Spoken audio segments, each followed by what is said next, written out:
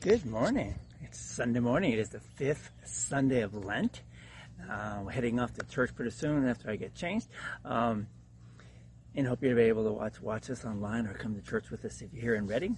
If not, you go to your church that's in town, wherever you live.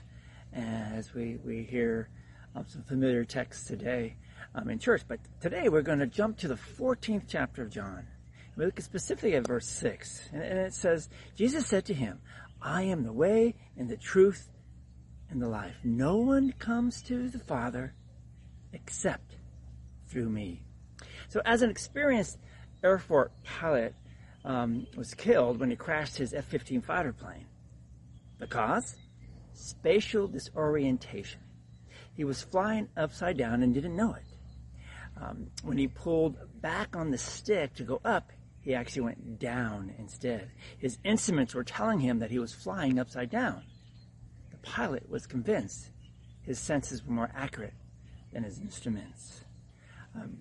I once rode on a plane out of Sinton, Texas, when I was a pastor in Texas down at West Sinton, and we flew to Houston. And it was a private plane. One of the members of the church, one of the farmers, had a plane.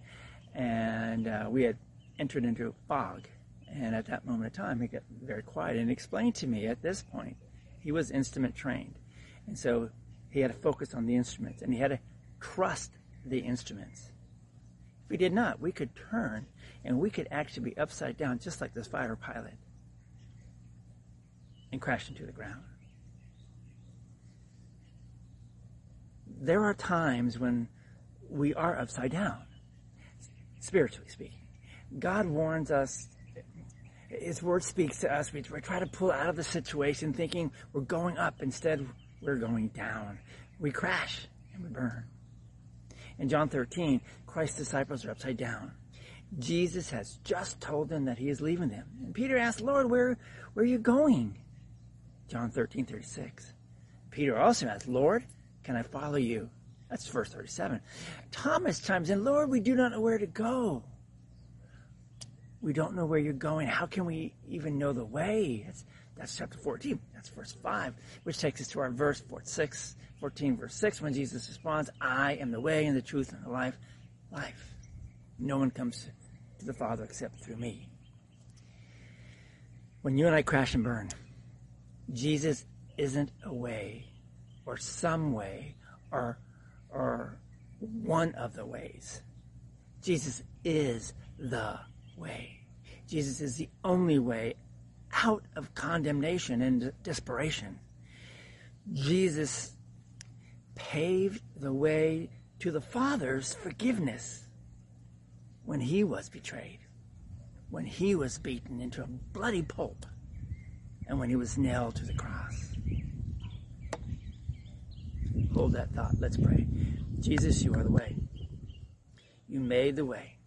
Thank you. Thank you for being with me every step of the way. Thank you for being with them, those who hear your word every step of the way. Let us not be fooled by the devil, and let us hold on to you. In Jesus' name, amen. There are a lot out there who don't hold on to that truth that Jesus is the way, the only way. They think they're the way. They look at other things, other teachings, other things that they can take as the way. But Jesus is the way. And he is the truth. And he is life.